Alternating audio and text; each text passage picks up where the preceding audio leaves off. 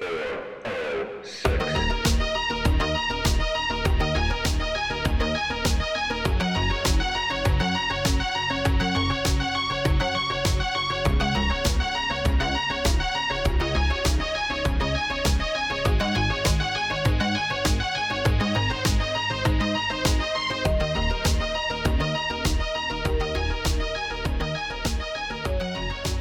Good evening, ladies and gentlemen, and welcome to the 411 from 406.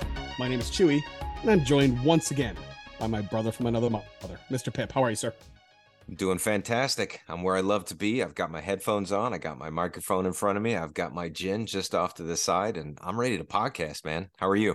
Awesome. I'm good. It's been a while. I know we got some spring breaks looming and present, and Yes.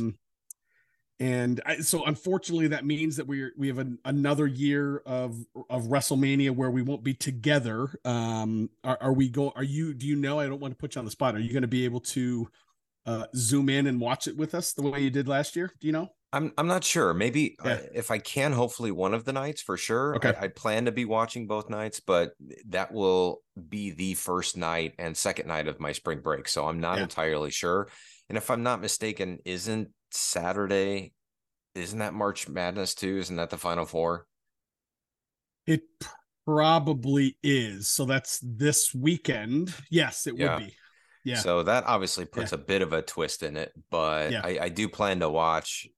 We're going to the Gulf Coast in Florida with some friends and some family. So I'm looking forward to the opportunity of getting to watch this. I had to kind of sell it to my wife a little bit and say, hey, look, well, we watched it last year, so it's not that big of a surprise, but I'm trying to gather a few of the people that we're going down there with to come over, be like, hey, let's have some drinks and get stupid and watch some really cheesy television. And I'm hopeful I can recruit some people and we'll be able to do that. So I'm pretty excited about it. I know we're going to talk a lot about it on the next podcast, so don't want to get too far into it now, but there's a lot of great matches lined up. I'm looking forward to it. They pulled out all the stops last year. I expect that to escalate even more this year, and it should be a great time. Yeah, I would agree, and again, we can save the Mania talk for after. I will say, I am in the process of setting up our spreadsheet, so we will have our betting, we will have our confidence pool that will return. I have one request for you. I would like a picture when you get a moment of where John Cena currently sits, so that so that when he comes back to Ohio, you can remember him fondly. You mean where he's going to continue to sit for the next year? Yeah, of course. I will. Okay. I will be happy to send that to you. I'm looking forward to attempting to retain Roman Reigns style my championship trophy. Good. Well, yeah. In all sincerity, best of luck. I will have to say, I do have to say, I really have enjoyed the way that has kind of morphed over the years. I really enjoy the way we're doing it now. It kind of adds another especially since as the and I hate to say this, but as the importance of the pyramid declines, right? Yes, you know what I mean. Like that has kind of come in, at least for me, and has kind of taken over and replaced some of that enjoyment. When we're not drinking 30 beers in a night.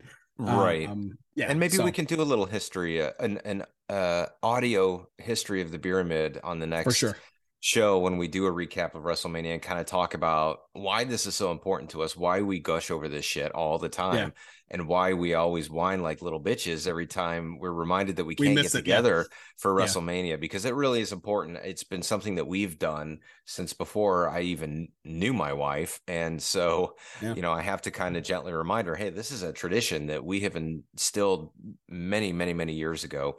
And so, as we sort of pull back on some of our old habits, we've created some new fun ones, and I'm excited to do it again.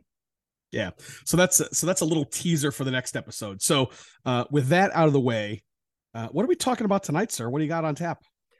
So, of course, like always, I re-listened to our last episode and we touched a bit on Scream 6. That's kind of how we ended off the last episode. And much to my own personal surprise, I found myself in a situation where I was able to go see a movie one night without having to worry about any other commitments. And I ended up going to see this movie. And I thought after I had seen it, I'm like, we've talked a little bit about it, but very, very little to this point. We have not really unveiled our feelings about this movie. And, I guess maybe just to kind of jump full force into it, I had very, very low expectations for this movie because for me, this is the sixth movie in the Scream franchise, and it certainly had a maybe an aura about it that maybe this was going to be a direct to DVD kind of story, where it's, we're taking it to, we're taking it to New York, which is obviously very reminiscent, an obvious nod to Friday the 13th when they jumped the shark, or probably after they jumped the shark, but jumped it even further and took Jason to Manhattan.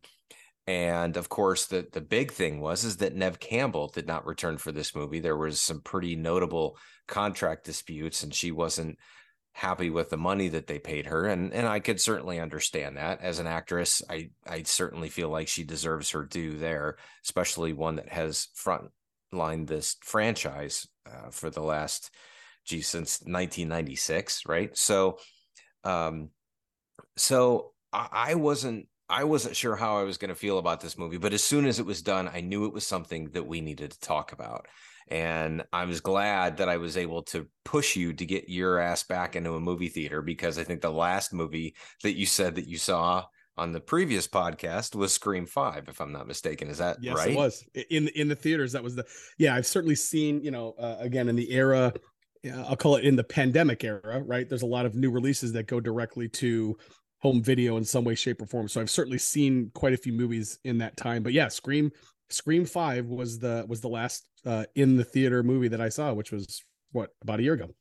Yeah, and it's probably worth like doing just a bit of a recap on Scream, because I think Scream, especially to guys like you and me, it was an incredibly important franchise when it came out back at the end of 96. I mean, this movie was huge for me personally. I can say it was sort of the way that Wes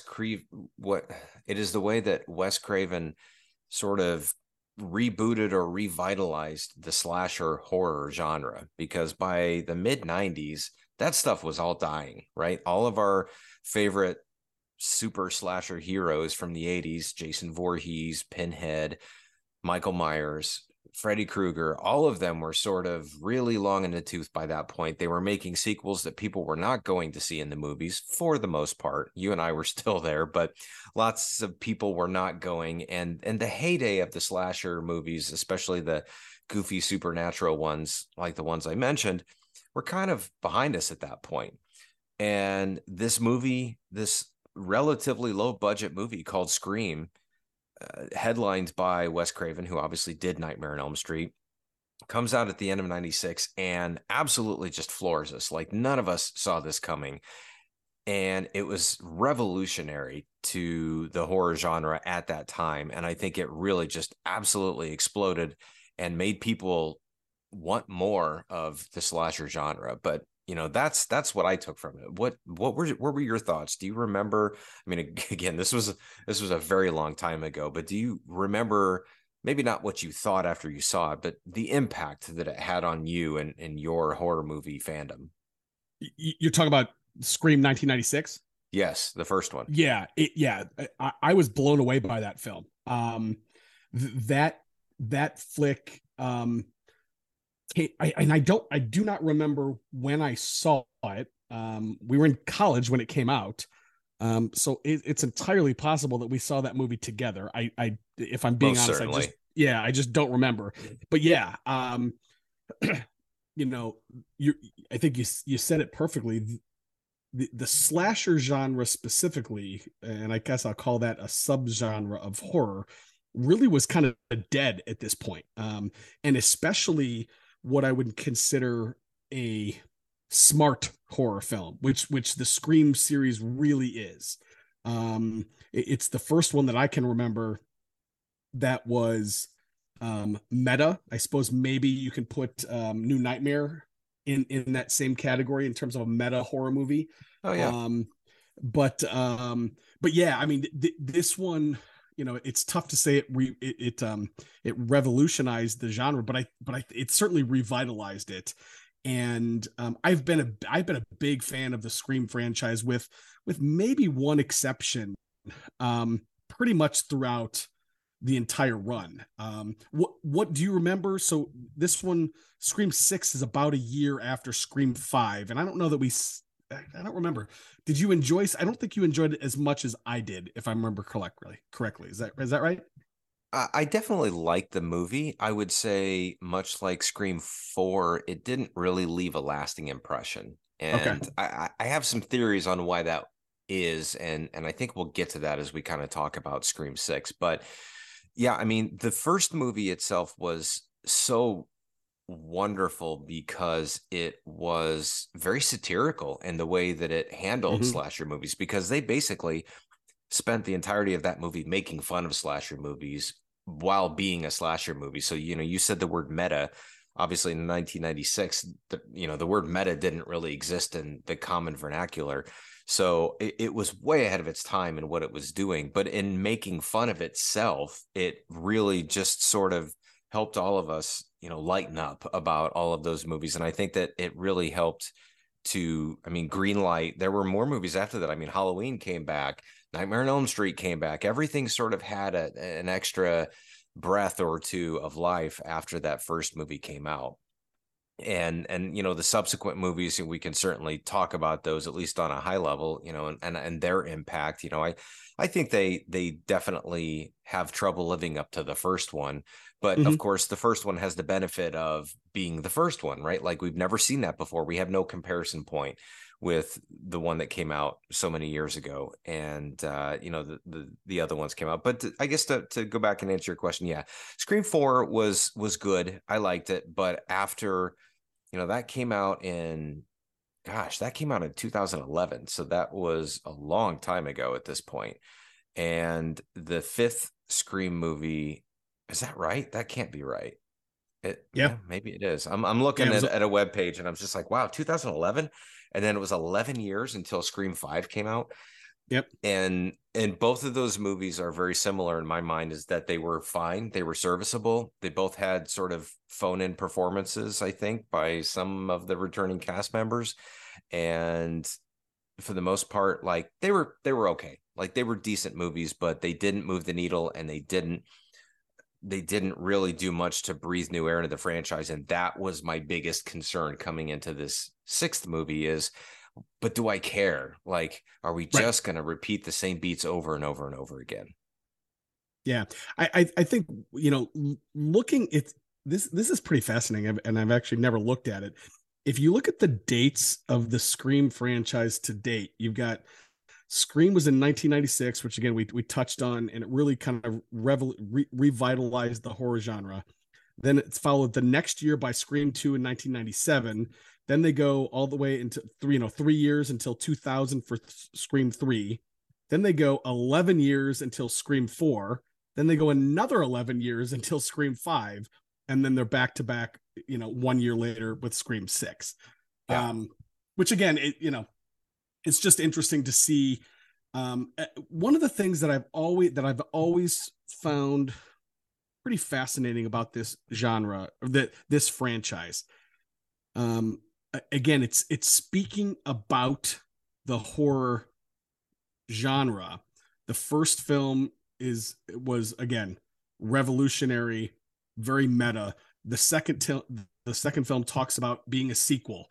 The third film talks about being a trilogy. The fourth film talks, it's very it's following a very a pattern, and it's always talking about the reality of the film that they're making while they're showing you the film, which again Right. I think is a testament to the writers, because again it hasn't been the same writer the whole time. It's Kevin Williamson at the beginning, and then kind of different writing teams throughout.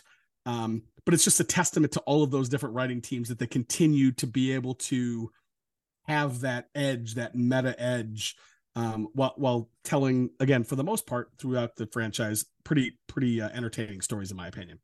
You make an interesting point there. I I didn't realize sort of the gaps between all the movies, like the gaps between 3 and 4. That makes a little more sense because, after 3, there was no reason to make another one, but they decided to do that. I really honestly completely forgot that they took 11 years to make the 5th movie.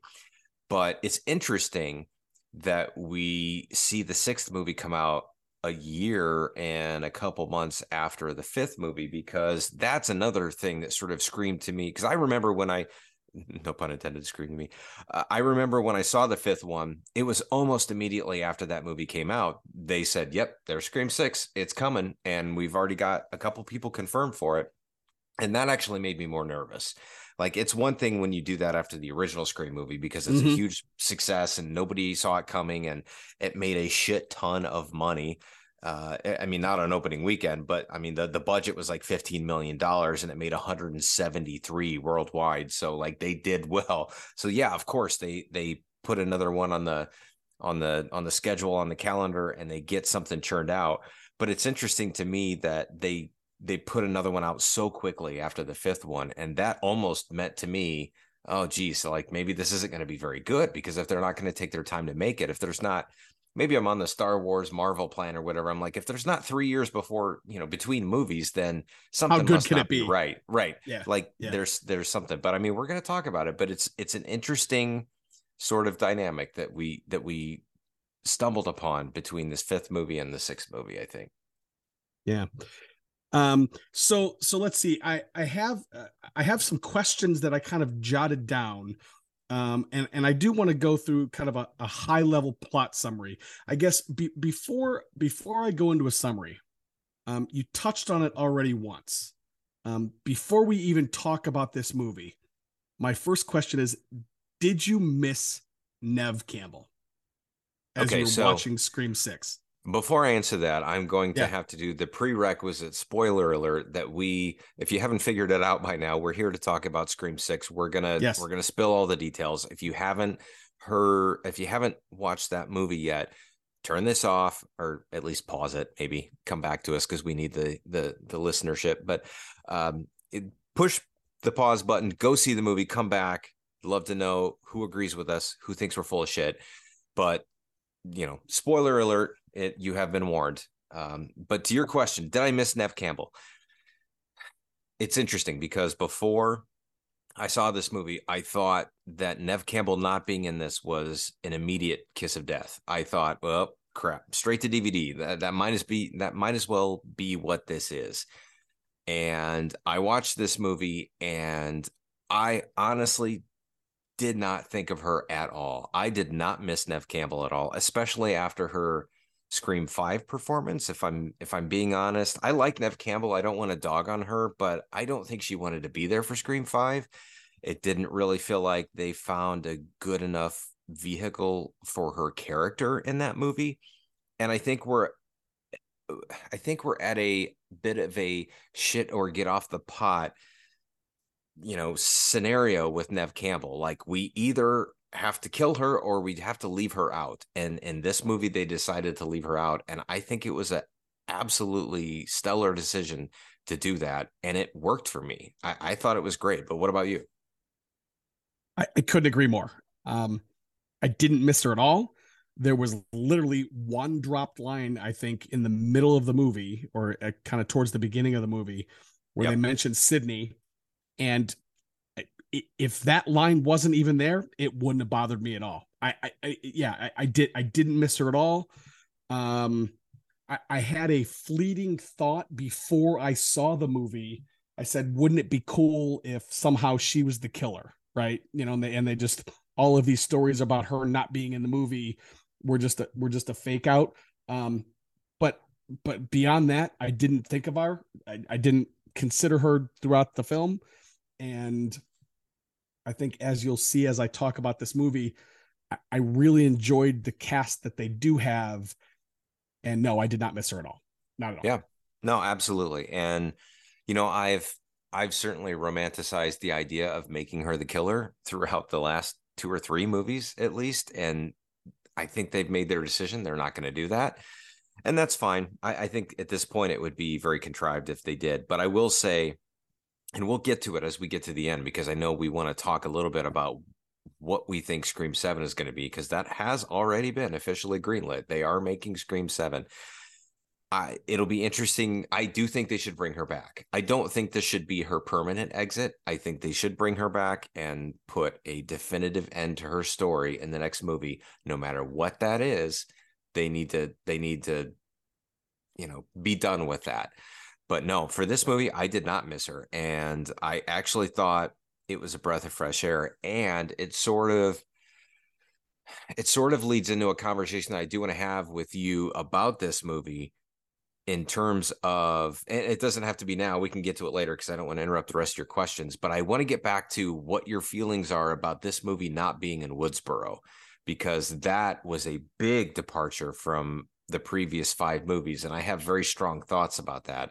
And I want to know where you are with that. So if that's not your next question, let's make sure we come back to that, because I want to chat about that. No, that's fine. We could certainly talk about it now. That's not a problem. I'll be honest with you. Initially, I kind of missed Woodsboro, but as this movie played out, it didn't bother me. I thought they were able to do some things with New York City as the backdrop that they could not have done in Woodsboro.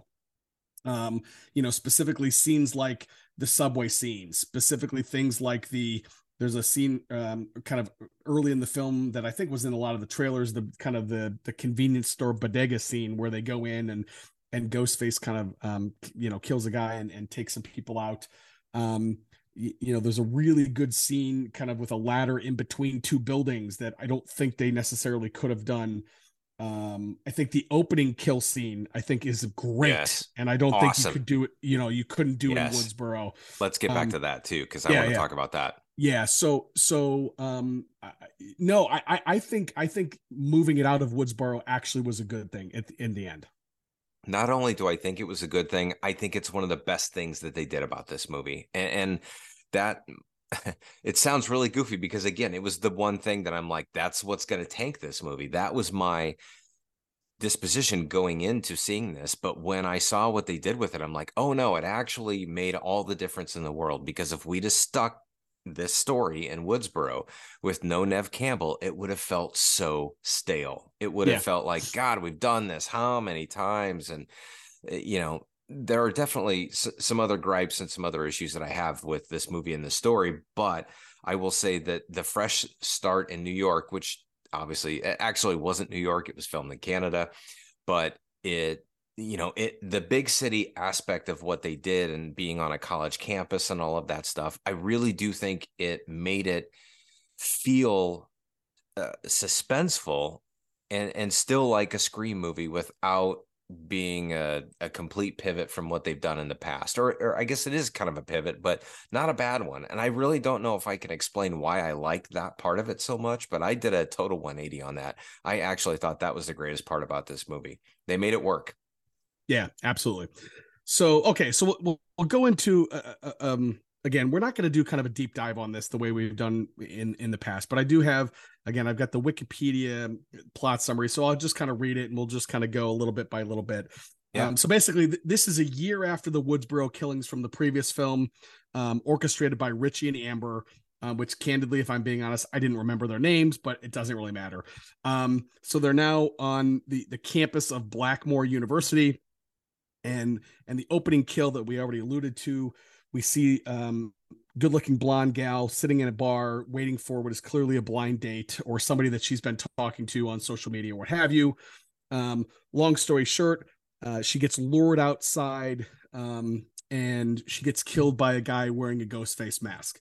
Now, the twist here is Ghostface takes off his mask and we're like, oh, I don't know about you. I was like, oh, shit, like, are we going to go this entire movie knowing who Ghostface is?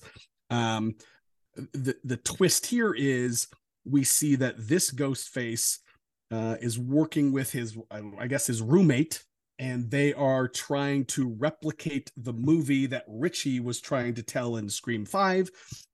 Long story short, Richie or his roommate ends up in the freezer, chopped to bits, and the quote unquote real Ghostface comes and kills this original one that we saw. And we kind of go into the credit scene. It did not do it justice at all. this opening scene is phenomenal. It's Yeah. outstanding. It's honestly one of my favorite ones of the whole series, other than the one, which one was it? Maybe the fourth one that had all the fake outs at the beginning. I thought Yeah. that one was probably my honest to God favorite. Well, I mean, not Better above than the Drew? Drew. Yeah. No, Yeah. Yeah. not Okay. better than Drew. Yeah. Drew, I'm a Yeah. Gen Xer. Like Drew's my favorite, but I thought this was incredibly creative. The not Margot Robbie girl at the beginning, her name was Samara Weaving. She's actually the daughter of Hugo Weaving, but she is a very, very attractive Australian blonde girl who finds her way into an alley and gets killed. And I thought it was, yeah, when he took off his mask, I thought the same thing. I'm like, oh, wow, this is going to take a very different direction. We're going to know who Ghostface is.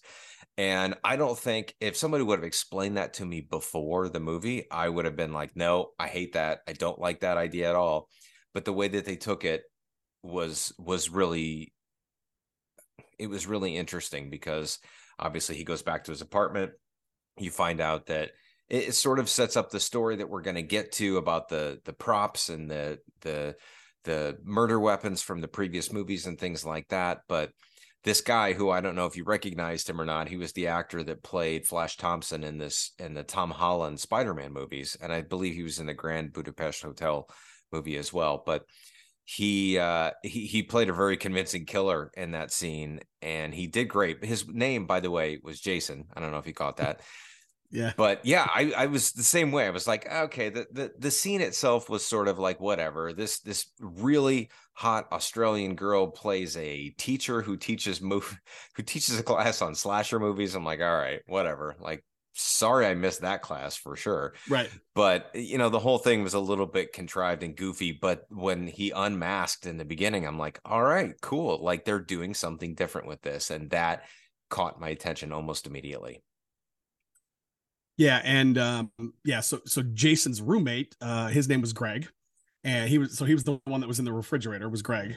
Right. And the other cool thing that they did was back in their apartment, you could see very quickly that he was either a copycat killer or certainly a huge fan of the original Ghostface. So this is not a fan of the stab movies that have been contained, movie within a movie. This was a fan of the actual Billy Loomis's and Stu Macher, those kind of things. So, which again, I thought was kind of a nice twist.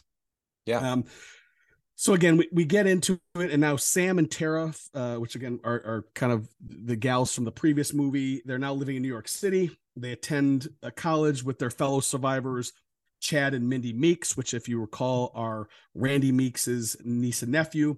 Mm-hmm. There's also roommates. They've got Quinn, they've got Mindy's girlfriend Annika, and Chad's roommate Ethan. These names really mean almost nothing. I didn't even catch them like the first couple times through, with the exception of Chad and Mindy. So we get a really cool scene here. Sam is actually attending therapy with a doctor. Essentially, there's been this story going around that she was actually the killer in Scream 5, and that she essentially set up Richie and made it look like he was actually the killer. So there's this social media thing at play here. There's the concept of cancellation they touch on a little bit, the concept of kind of being ostracized and those kind of things.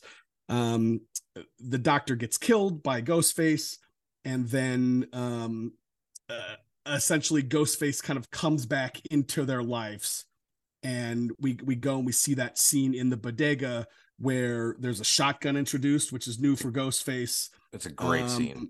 It's an outstanding scene. It's full of suspense, and it's a different kind of suspense than we've had in the previous Scream franchise. Yeah, I think one of the things that is really cool to me is they're setting up, and I don't know if they're doing it intentionally, I think they almost have to be, this idea that Ghostface could be anywhere, and they're in the big city, and it could be anybody at any time, and they're not really safe even when they're amongst other people, right? Whereas in the Woodsboro films, if they're not alone, they're safe, right? That's not the case here in this big city. In fact, like when they walk into this bodega, it's full of people, right? Yeah, And Ghostface yeah, yeah. just doesn't care. He just takes out everybody. So I don't know. I thought that scene was amazing too. So like we're a half hour into this movie, and I'm absolutely loving everything that I've got so far. Yeah, absolutely. And I think that so my commentary about New York being the backdrop for this movie is just like you hit the nail right on the head. Like anybody could be the killer. Anybody's a suspect, and the stakes seem higher because there's nowhere they can go where they're not surrounded by a ton of people, and anything could happen. So I love that. A couple of things that I really loved about this scene. I thought it was incredibly intense. I thought it was very well done. I heard some scuttlebutt over the internet about people having issues with Ghostface having a shotgun, which I thought was the dumbest fucking thing I've ever heard. Like people are like, Ghostface wouldn't use a shotgun, he only uses a knife or whatever. But who cares? Like it was cool, it was intense.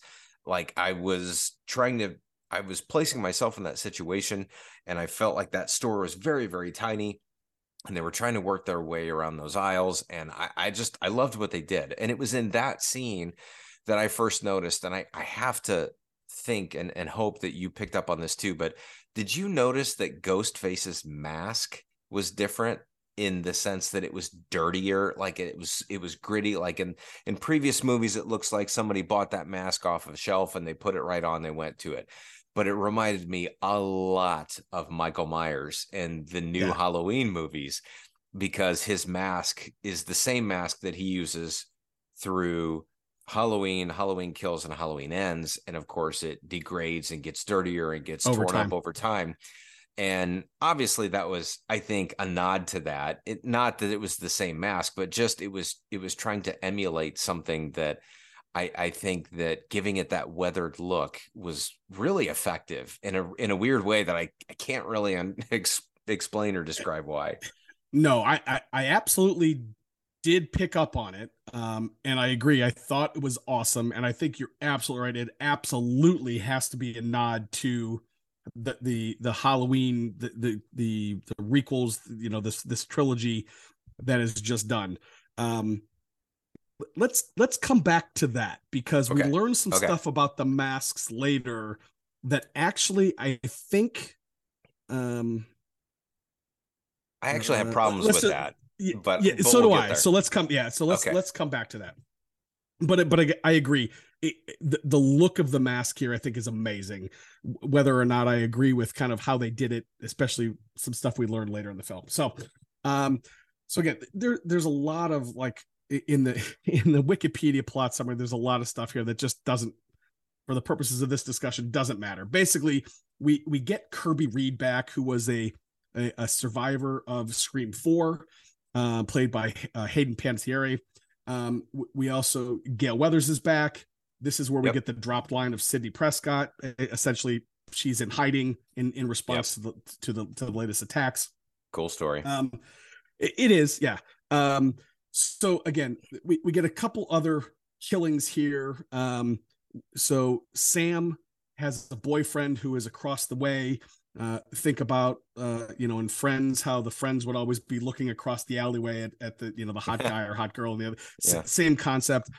And basically she hasn't told any of her roommates or her sister that she's dating this guy. I don't know if that's because she wants to keep it a secret, or if she's worried, or has trust issues or what have you. So again, we get we get another killing, and Ghostface leaves behind another mask again. And here's where it kind of starts to take the turn. And the DNA that is on these masks is of previous Ghostface killers. Let me, I'm going to ask you another one of my questions that I had before I started the plot summary. And you don't have to give it away. Did you figure this out? Did you figure out like the whodunit of Scream 6? No, I didn't. I don't think there was a practical way to figure it out. I mean, I think anybody could have guessed on accident, but I think they could have, in an alternate ending sort of scenario, mapped out other killers that just, like there was no dead giveaway, in my opinion, personally. Now, granted, I only saw the movie once, and I'm not very good on first viewings with movies. Like I need a couple to really understand, some of those details. But no, I did not figure it out. Okay. Okay. Fair. So in this section of the movie, I mentioned Gale Weathers. Gale Weathers gets attacked by Ghostface, and her boyfriend gets killed, and Gale narrowly escapes with her encounter with Ghostface at this time. This is one of my big issues with this film. Not necessarily Gale, but there are several times, in fact, I even put in my notes, knives don't kill people. Oh, yeah. Right? Yep. There are several times in this movie where people will get a knife through the gut and twisted and ripped and up and down, and they don't die. Yep. I don't know. I've never been stabbed, knock on wood. Hopefully I never do. But some of the stuff that they show, and especially like the sounds that accompany that stuff, to me, those are death blows, and they're just not. And that kind of bummed me out a little bit. Yeah, well, I think that the reason for that is because they have been death blows in previous movies, and now it seems like everybody is wearing some kind of a protective vest or shield or something, and everyone can take a few extra hits, and that's just not terribly practical. I actually had the exact same notes in front of me. Said something along the lines of, how many times can one be stabbed before actually dying? Because we've got Gale, who, we should come back to that, because I think that they wanted to kill her and then maybe pivoted at the end and said, shit, maybe we should keep her one more time. And then we've got the I don't do very good with the names, but Randy's niece, the girl in the subway. Yep. Absolutely. She got stabbed pretty hardcore. Like I was sure she was gone. Yep. To the point where it was like, what? And then her brother at the end. Oh, that's the worst one. That's the worst one. He was being held and just like stuck like a pig, and like he didn't die. Like that was terrible. Like that was another one where it felt like now they wanted to kill him and then they rewrote it at the end. And I didn't like that. I was frustrated with that. They should have been a little bit more brave and just killed one of those characters. So I'm going to fast forward over a lot of the plot, and because again, it's like we're not going to do around. Yeah. So the coolest set piece of this film by far for me, Kirby, who again at this point is an FBI agent. We'll get to that. I am an FBI agent. Right? Soundbite. Yeah. Right. She leads them. Actually, was it her or was it Gale? I don't even remember which. One of them finds this abandoned theater that Ghostface has taken over, and he essentially has made it into a shrine of all the Ghostface killers throughout the franchise. It's the coolest like death museum probably in the history of movie. It's amazing. Especially if you like the franchise Scream, this set is outstanding. I absolutely loved it. That's good. That's cool. That's the reaction I wanted to have. But this may be one interesting area where you and I come down on different sides of the fence, because for me that fell really flat. And it's not because it was poorly done. I thought it was really well done. I think in terms of the iconography of Scream and the props and everything, like Scream to me means a ghost face mask, a black cloak, and a blade. And that's really all they showed. They showed like 6 different cloaks, 6 different masks, 6 different blades. Yeah, they had a bloody shirt from Billy, and they showed the knife that supposedly stabbed Kirby, but it was like, I'm not going to remember what a knife looks like. I'm not going to, I mean, I sort of remember Billy Loomis's shirt because it was like this white shirt with all these blood stains and these holes. But like, yeah, I think the thing about Scream is that it is kind of plain. It is sort of generic. Like Ghostface is not really, other than having a face of the very famous, what is the artist, the painter, is it Rembrandt or the whatever? Scream. Like, it's the Scream. So obviously that is sort of derived from something like that. But other than that, it's not like I could tell the difference between any of the kills or any of the outfits or any of the knives or any of the weapons. Like that to me felt a little bit flat just because, it is intended in its inherent nature to be so generic. And Sure. so I liked what they were trying to do. I appreciated that, but like it just fell flat for me because like when they're all looking through this museum and have these astonished looks on their face, I'm like, I don't really know what I'm seeing. I don't know what I'm looking at.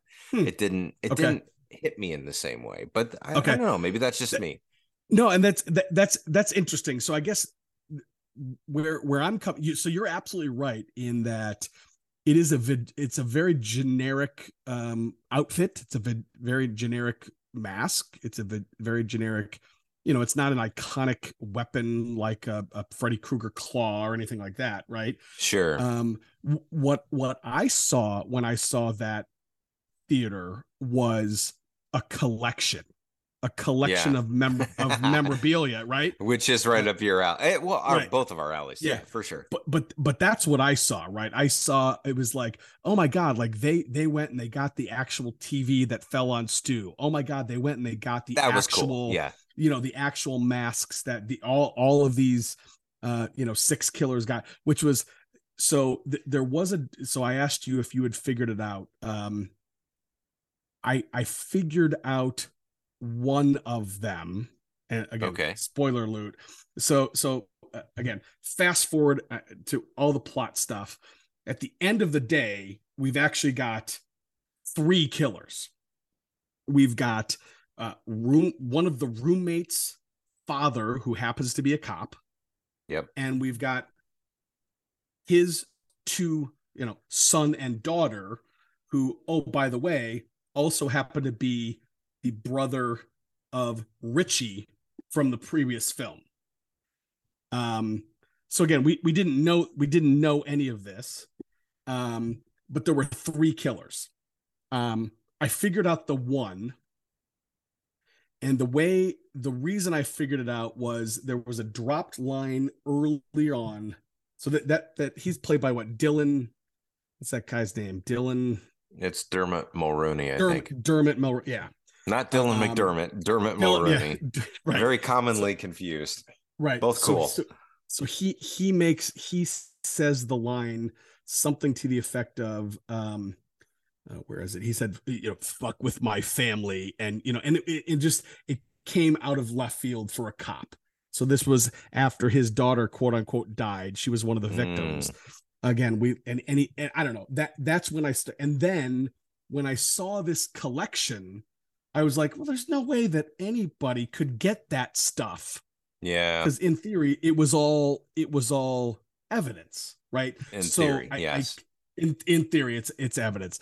I definitely did not put together that he had that was his two kids. I definitely didn't put together that Richie was his. How could you know? Sure. But I figured out that he was involved. So, well, that's why when they did the sort of the fake teaser about Kirby being the killer, that made sense. It made sense. I knew it wasn't true because it was too early. We still had 20 minutes left in the movie, and that was too early to unveil the killer. But that, which, by the way, we should take a second to talk about that, because I had a list of things that I thought were good about this movie and a list of things were bad. And one of the things that I originally listed as being bad was Kirby as an FBI agent, because I thought that was fucking ridiculous. Like, knowing her and her character from Scream 4, which was 11 years earlier, and all of a sudden she's an FBI agent, like, that was goofy as shit.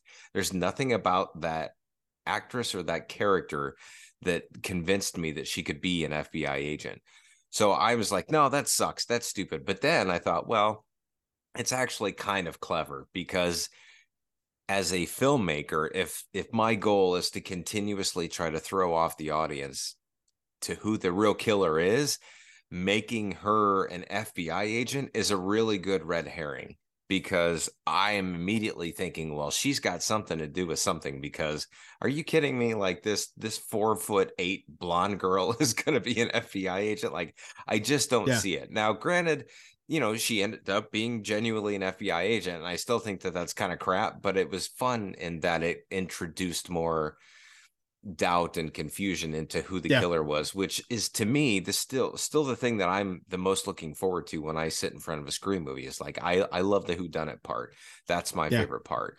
So I actually kind of turned a corner on that even before the movie was done, thinking that, you know what, that was pretty cool. It was clever to make her the FBI agent because it made her an obvious suspect, because it seemed just way too out of place. Which, I don't know, maybe that's a cheat, but it worked for me, so I liked it. Yeah.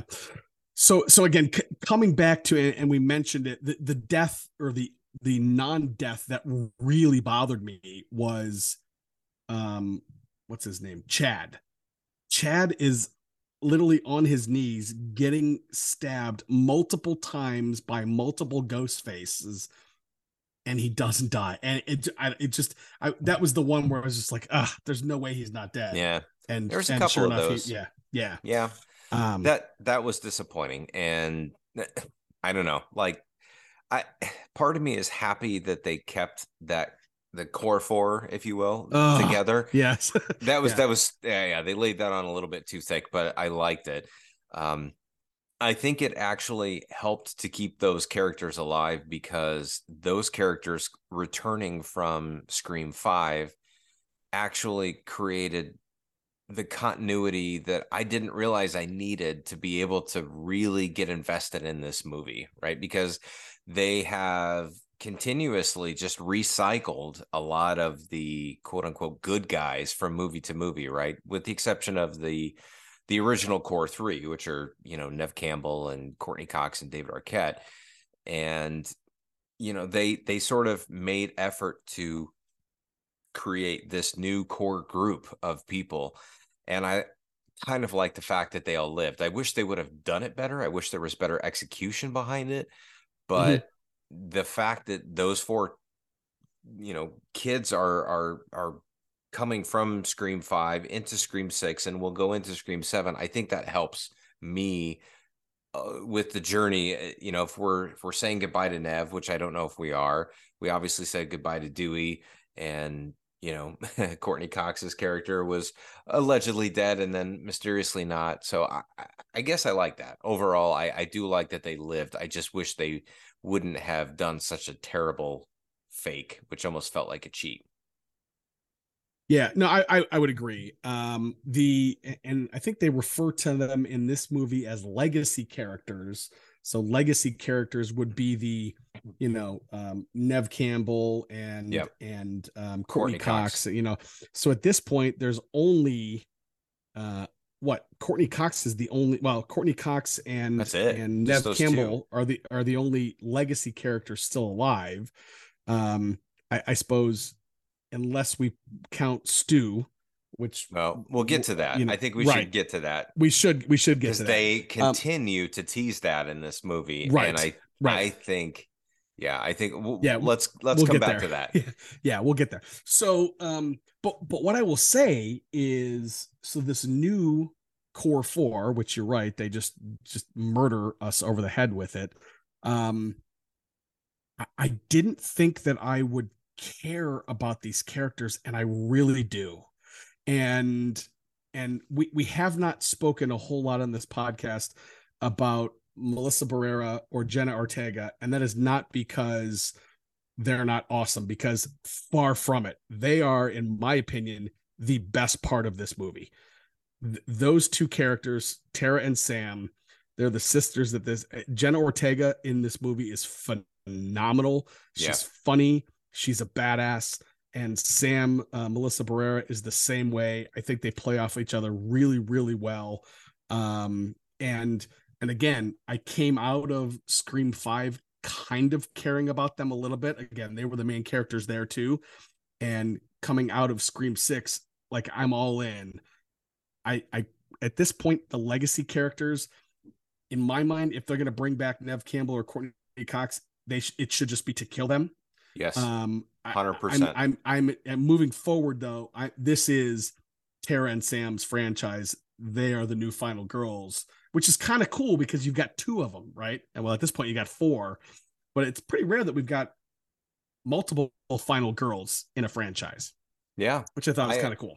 I agree. So you touched on a point that I really, excuse me, I really wanted to get into, which is the so we've got Sam, who is Melissa Barrera, and we've got her sister. Oh crap, I forgot her name. What's her name? Tara. Tara. Thank you. We've got Sam, who's Melissa Barrera, and we have Tara, who is Jenna Ortega.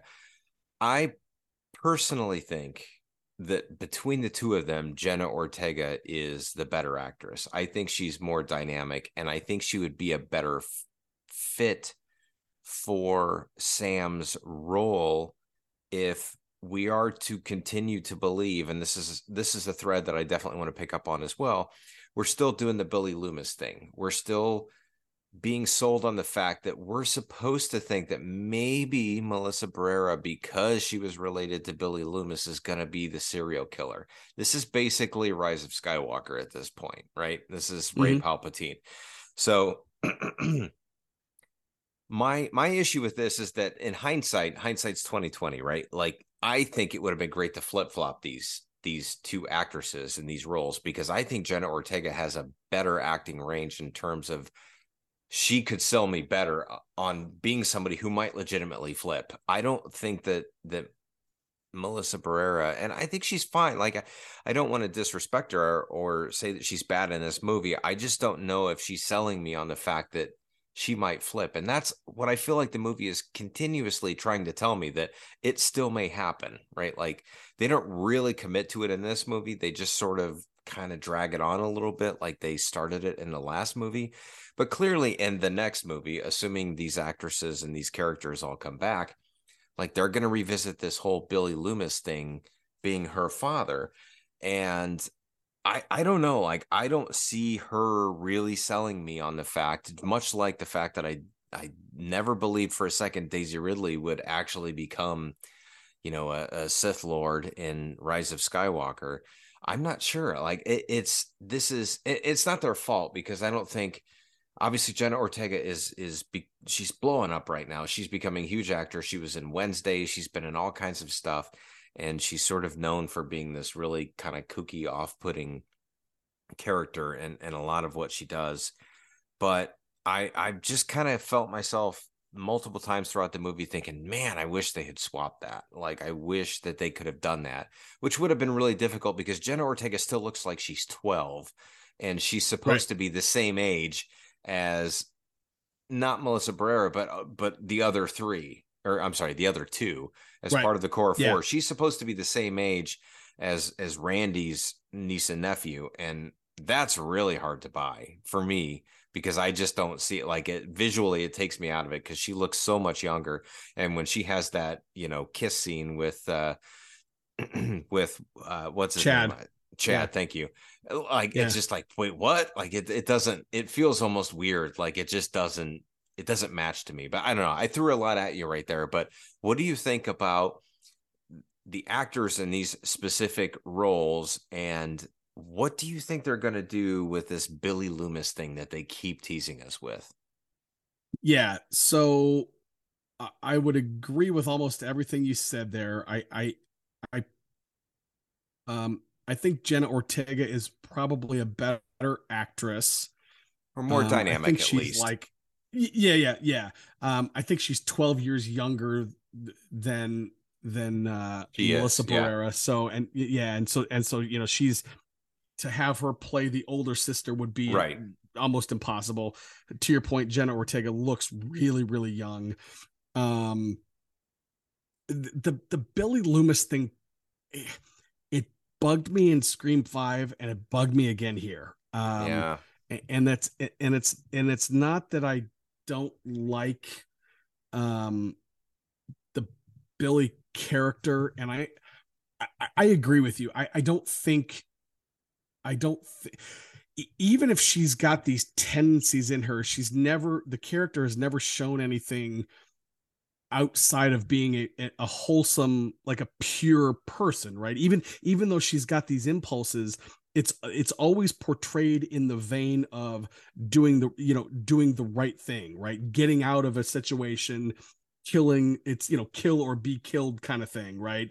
It's not, and in fact, it's kind of bummed me out a little bit because what it's done is it's reframed Billy Loomis, all like, not as a good guy, but it's Billy Loomis in that original film. He was the bad guy. He was Oh, Ghostface, right? for sure. There Yeah. was no redeeming quality of Billy Loomis in that first film, and in Scream 5 and Scream 6 has almost humanized him to the point where he's like, now he's a good guy. You know what I mean? Because he's popping up in the mirror in the background, like helping the heroine save the day, right? Which again, But in is he turn, though? is Because painting him. I feel like he's also trying to talk her into being like, hey, just give in. Like, He is, you're a killer. yes, but he is, but the way that, like, especially in this movie, the way they frame it, like the one scene that I remember specifically where he showed up was when they walked into the theater kind of for the last scene, and the doors locked behind her, and he goes, grab a knife, don't trust anybody, you're going to need it. And to me, that's him being a positive influence on her, even though he's telling her grab a knife. But it's in the vein of grab a knife, protect yourself, versus go be a killer. Does that make, I don't know, maybe I'm reading way too far into this. No, I mean, that wasn't my interpretation, but Yeah. I mean, you might be right. I don't know. I didn't see that they tried to paint him as a hero, but I don't know what they're doing with that. And I Yeah. almost kind of wish they wouldn't have started because it's giving me real Friday the 13th vibes. Like, which one was it? Like the final chapter or something like that. The one where he like keeps seeing Jason or whatever. And it's like, we're supposed to believe that her seeing visions of him is going to turn her into a killer or something. And I don't know. I Like, don't buy I don't buy it at all. I don't buy it at all. I don't Yeah. either. And I kind of Yeah. wish they would have just dropped that, but they have to kind of commit to it to some degree at this point. So I don't know what they're going to do with it, but it's interesting. I like Skeet Ulrich. I think it was great that they brought him back, but ultimately, I don't know. It just kind of feels flat to me. Yeah. So again, at the very end of the film, we get this reveal. It's the dad, it's the unknown daughter and son, or the unknown brother and sister of Richie from the last film. Again, there's another kind of fake death here that really bothered me. Jenna Ortega puts a knife through the brother's throat and twists it, and he does not die from that. He pops up again. There's a Yeah. couple times we've already touched on it. Um, Let me ask you a question though. Were you satisfied with the ending of this film? Like, were you like the way not only that they dispatched with the three killers, were you satisfied with the way they ended the film? Yeah, I didn't have any problems with it. I mean, it was a relatively climactic ending. I mean, with the big reveal of who the killers were, it was kind of like, okay, I sort of assumed that they would play it safe. It would be three new characters, new actors in this movie. I didn't expect them to do anything much more than that. And it was fine. Like that's what they've done with pretty much everything since the second movie. I did like it. I thought the scene was well played out and appropriately intense at the end of the movie. And I will say that I think that the kills in this movie were definitely more gruesome than the previous one. I think they escalated that appropriately. There was a lot of twisting of the knife. There was like, I think that was it the the shrink that got like stabbed through the eye or something like that. Through the eye. Yeah. And then the Jenna Ortega one where it was like through the throat and it was twisting and all that stuff. Like they definitely really amped up that the cringeworthy aspect of watching those scenes, which to your point, like makes it all the less credible when that person doesn't die right away. Cause I mean, if that happened to, I mean, I get a paper cut and I'm crying, and getting band-aids, right? Right. Like the knife is being twisted and these guys, and they're just kind of popping back up. And yeah, I mean, it's a movie. It's goofy and it's kind of silly, but ultimately, yeah, I didn't hate the ending. I was disappointed when so many people ended up living. Yeah. I thought that they were going to try to be a little bit more brave and kill some of the main characters. At least two of the core four should have died, in my opinion, but they didn't. And so should Gale. Gale should have Yep. died as well. And I really truly believe that they wanted to do that and they intended to do that. And they just sort of dropped a line at the end to to save her character for whatever reason. Maybe they have plans in Scream 7. I can only assume or hope so for doing something like that. But yeah, I mean, overall, it was fine. It didn't ruin the rest of the experience for me. Yeah. Yeah, I would tend to agree with that. I do think so at the very kind of the last scene, you got Melissa Barrera's character holding the Scream mask, which if I'm remembering the chronology correctly, that was actually Billy's mask, so her father's mask, because what the killer was doing throughout this film was leaving them in descending order. He Yeah. started with the mask from Scream 5, and then he went back to 4, 3, 2, and then the idea was there was some kind of weird thing where they wanted her to put on the Billy's mask, and then they were going to frame her for all of the stuff or what have you. So she has the mask at the end. She literally just like drops it in the street and walks away. I'm like, okay, so like evidence, whatever. Like there's no cops around, to Right. collect evidence. They just let her walk away. Um, we touched on it a little bit. Where the fuck is Stu? Where is Stu? Is he alive? Well, He's got to be alive, right? He has to be. it's super interesting Yeah. because this is where we should probably get into talking about what we think the future movie is going to entail. And I think that they're kind of fucking with us to an extent, because they showed the TV. They talked about Stu in that movie. I don't Yep. remember exactly what was said, but they alluded to him not even being dead, right? And that is something that I personally believe that we're going to see in Scream 7. I really do think that we're going to see that. I don't know if he's going to come back in the capacity that we think he will, but I hesitate to say this, but I think Scream 7 is going to be a bit of a Rise of Skywalker kind of situation. I think it's going to be a lot of fan service. I think this is their opportunity to bring back Nev Campbell, bring back Stu, somehow show that he was involved. I don't know. I think they're all going to come back and then they're going to end the story for the legacy characters. If they're smart, that's what they'll try to do. Because if they want to make a Scream 8, if they want to make a Scream 9, then they're going to have to cut off this legacy thing because it's not Yeah. working anymore. It just isn't. Nev Campbell didn't come back, and this was honestly, I mean, I'll spoil my end of podcast review. This is my second favorite Scream movie, probably of the entire group, and I think that they have proven that the old formula that they have been trying to rehash over and over again isn't required. It just doesn't need to be there to make a good movie anymore. So it wouldn't surprise me if Scream 7 comes, they get Matthew Lillard back, he comes back and does something. Hopefully, God willing, it is creative and clever and worth our time, because it could be or it might not be.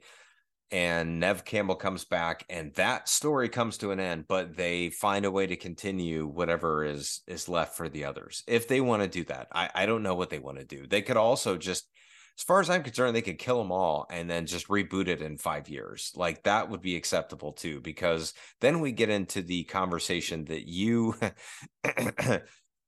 when I was making my notes for this, I put, how many murderers are there similar to the Cobra Kai dojos in the Valley? Because that was your feedback on like, okay, all right. Yeah. But like Cobra Kai, like the show is about this fierce competition of karate dojos in the Valley. Like, all right, seriously, do people really care that much about karate? And to, you know, from my perspective, it's like, okay, how many fucking people do we know? I don't know how many murderers you know. I don't know any, but apparently Sidney Prescott knows like 1,000 of A them because dozen. Yeah. Yeah. everybody wants to fucking kill her.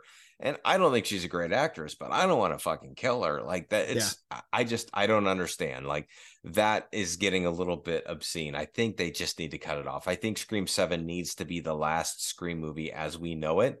And to be honest, Jenna Ortega, like she's skyrocketing. She's not going to be a part of this series much longer. So let's take the opportunity to put the nail in the coffin, and hey, let's reboot it in a couple of years. Let's add a new cast. Let's have new rules for whatever a reboot of a reboot of a reboot is, and let's start all over again. I don't think they'll be brave enough to do that, but that's what I'd like to see. Yeah, I mean, I at this point, I mean, Stu is the only, as far as I know, he's the only legacy character. Again, with the exception of Nev Campbell and Courtney Cox, and at this point, I don't think it's ever going to be Courtney Cox, and I don't think it's ever going to be Nev Campbell. It's almost got to be Stu, right? Yeah, which again, it's like, so on one hand, you know what, as I'm thinking about it, we talked earlier in the podcast about, oh my goodness, like, are we going to go the entire movie knowing who Ghostface is?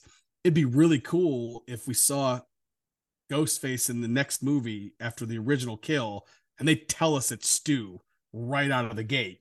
And then that's the way that movie is different, right? With us knowing who it is and them not knowing, I don't know, that would be an interesting, that'd be an interesting way to go, because again, it wouldn't surprise anybody that it was Stu, right?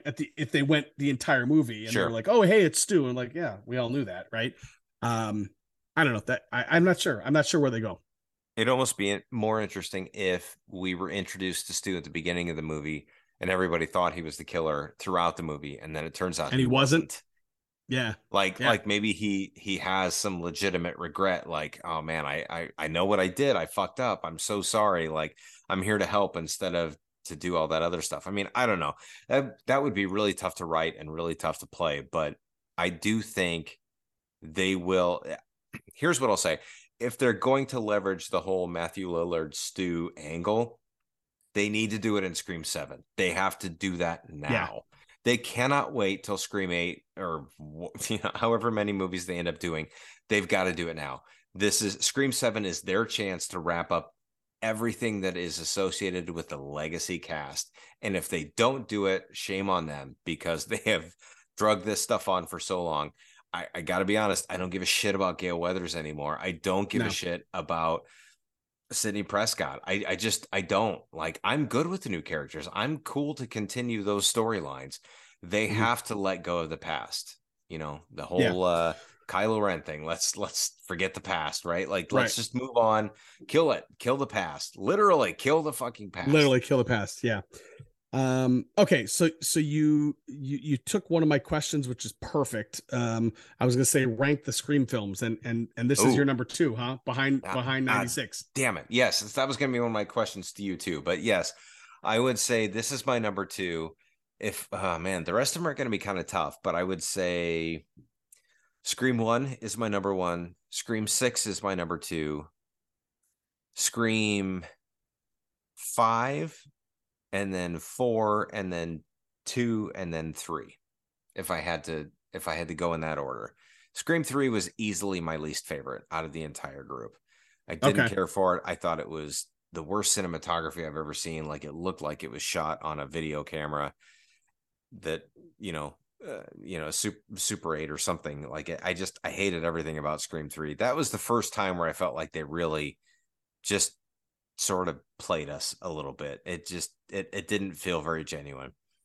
But yeah, so 1, 6, 4, 5. No, 4 and 5 or 5 and 4. I don't know. It's 4 and 5 are so interchangeable to me. Yeah. And then 3 and then 2. Or I'm sorry, 2 and then 3. 2 was okay, but it didn't live up to the hype. I mean, as a movie, as a standalone movie in that group, it's probably not as bad as I'm placing it, but because it didn't live up to my expectations, it kind of had the unfortunate duty of falling flat. But what about you? How do you put these in order? I know you're going to put one on number one. Yeah. I would go 96. I would go 6. So our top 2 were the same. Nice. I really, really enjoyed this one. I would actually then go, and these next 3 are really, really tightly bunched. I would actually go 2, 4, 5, and then 3. Interesting. Now I wouldn't. I've actually rewatched 2. Actually, I've rewatched 2, 4, and 5 within probably the last 6 or 8 months. I don't know that 2 would have been nearly as high on my list had I not rewatched it.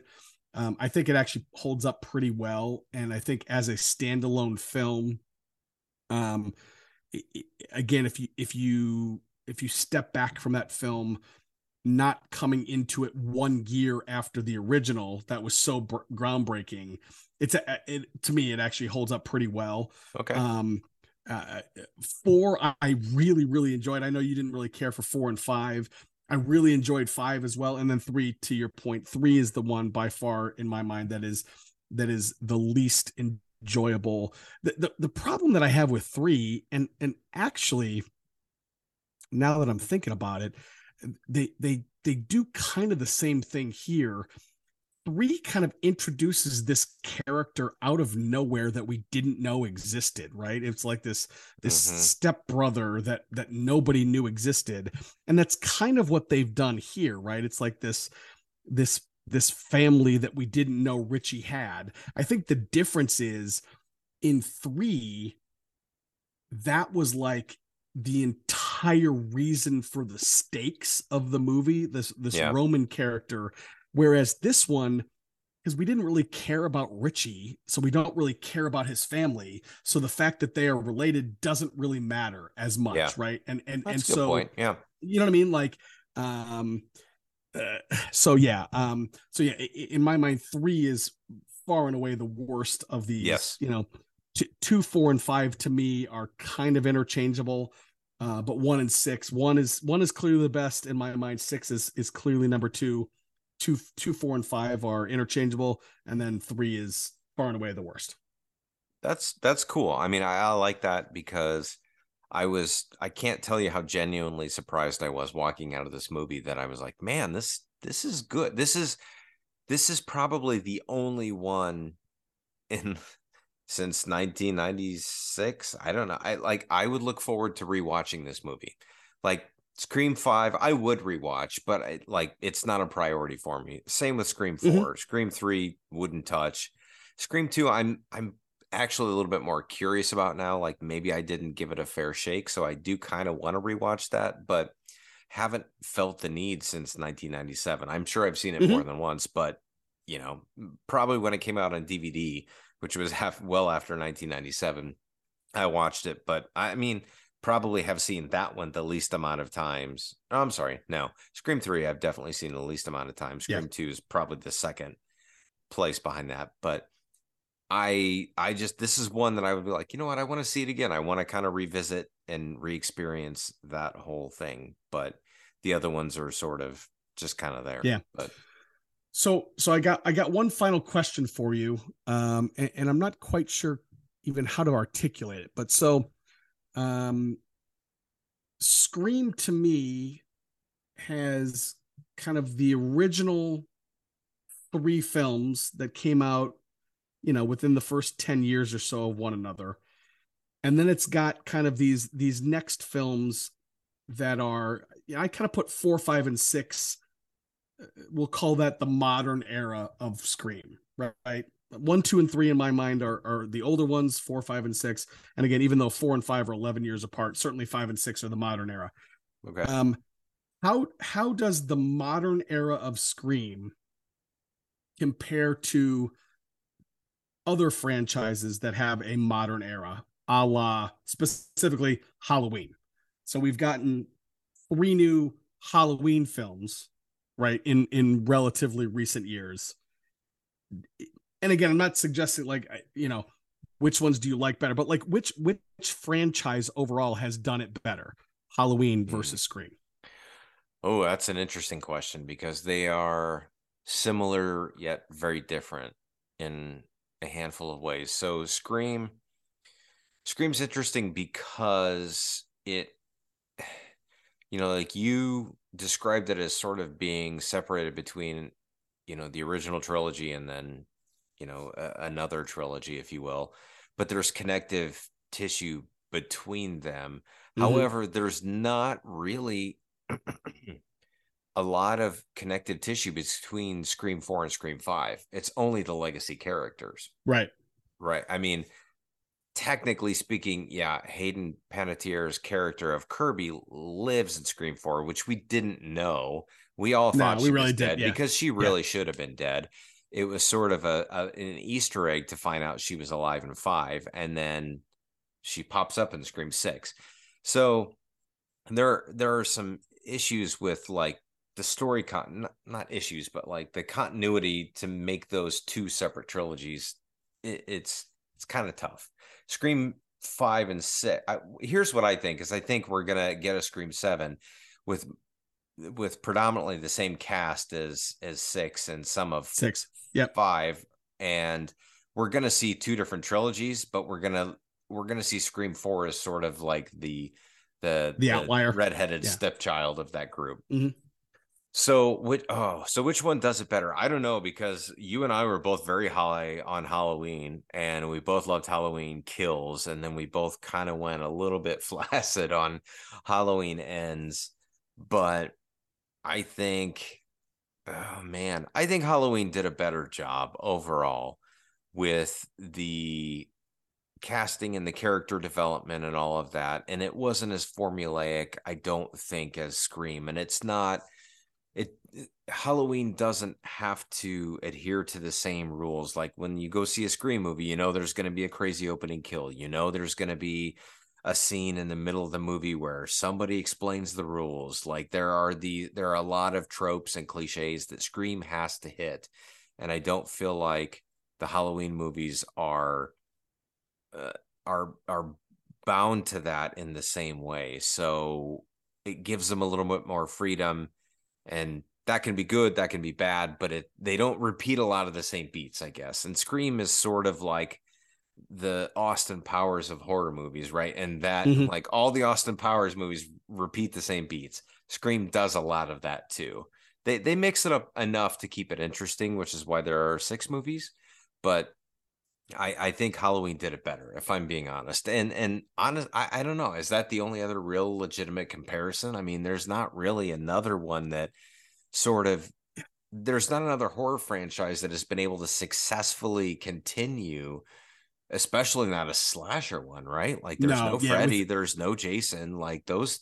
I don't know if that's all because of rights or people just don't give a shit about them anymore, but those don't exist anymore in the culture, no, they don't. Yeah, the only other comparable which fucking sucks. franchise, it does. The only other, yeah, and it's not in horror. The only other comparable franchise would be Star Wars, right? You got the prequel trilogy, or Sure. the OG trilogy, and then the prequel, and then the sequel trilogy. It's the Yeah. only other one that would be kind of comparable. Um, uh yeah, and it's funny, I asked you this question, and I don't even know where I land on this. I think Halloween to me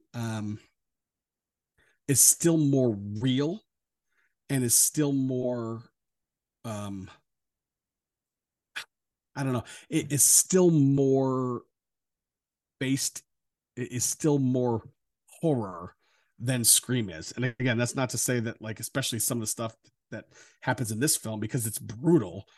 And um yeah, I don't know, I'm kind of up Well, in the air. Yeah.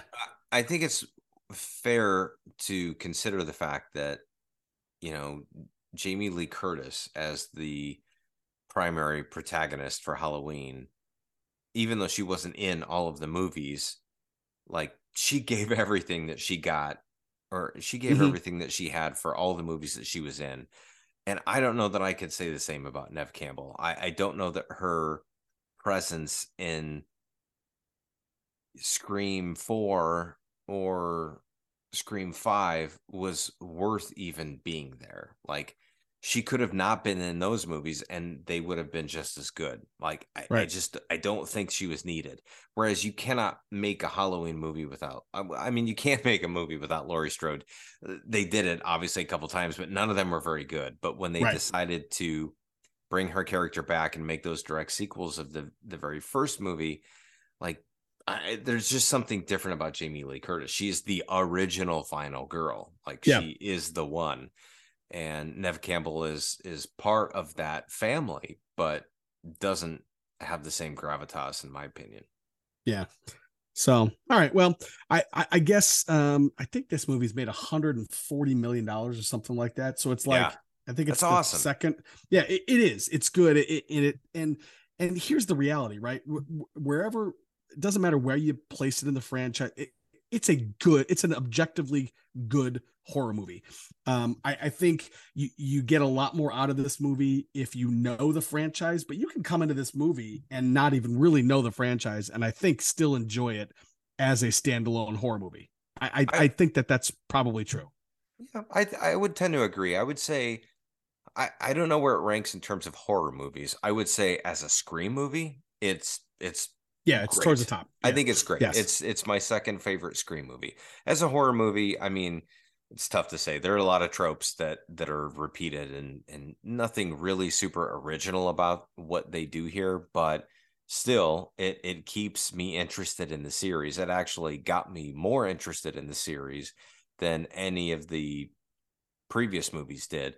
So I'll be really interested to see where this goes from here. I don't know when Scream 7 is going to be released or when they're targeting for that to be out. They haven't really officially announced, to my knowledge, who's going to be in it. I have to think that Melissa Barrera and Jenna Ortega will both be back. Have to think Courtney Cox will be back because she very clearly did not die in this movie. And I have to think that they're going to bring Neve Campbell back too, because why not? Like, this is the last chance. I think they're going to throw the kitchen sink at this next one if they're smart and just see what sticks and have this be the opportunity to create a point of demarcation between the legacy characters and the new ones. Otherwise, this series can't continue. There's no point in continuing to bring Courtney Cox back to get slapped every movie. Like, it just doesn't make sense. Right. No. I rolled my eyes at that part. Like, it was clever how they did it, but like when she comes in and is all hardcore reporter, it's just like, oh God, we've done this so many times. Like, just stop. Like, figure out something different to do, or just get rid of her altogether. No, I would agree. I will go on record, and I might have said it when we talked about Scream 5. At this point, you're going to bring back those two characters. You got to kill them. We're there. So, like, it has to be the end of the legacy character story. Whether it's killing them or writing them off in some other way, doesn't matter. Just get rid of them, because I feel like they're close to becoming a liability. I like Courtney Cox. I think she's a good actress. I don't know that she added anything of real weight to this movie other than being a legacy character. So just ditch it. Just get rid of her. Let's move on. I agree wholeheartedly. Well, on that note, my friend, enjoy your spring break.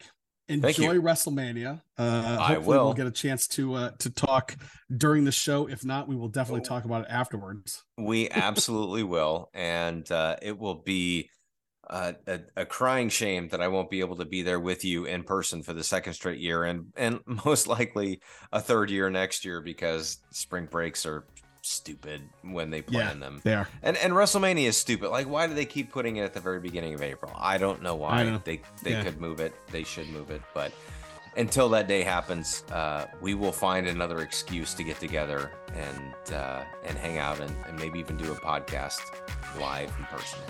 There you go.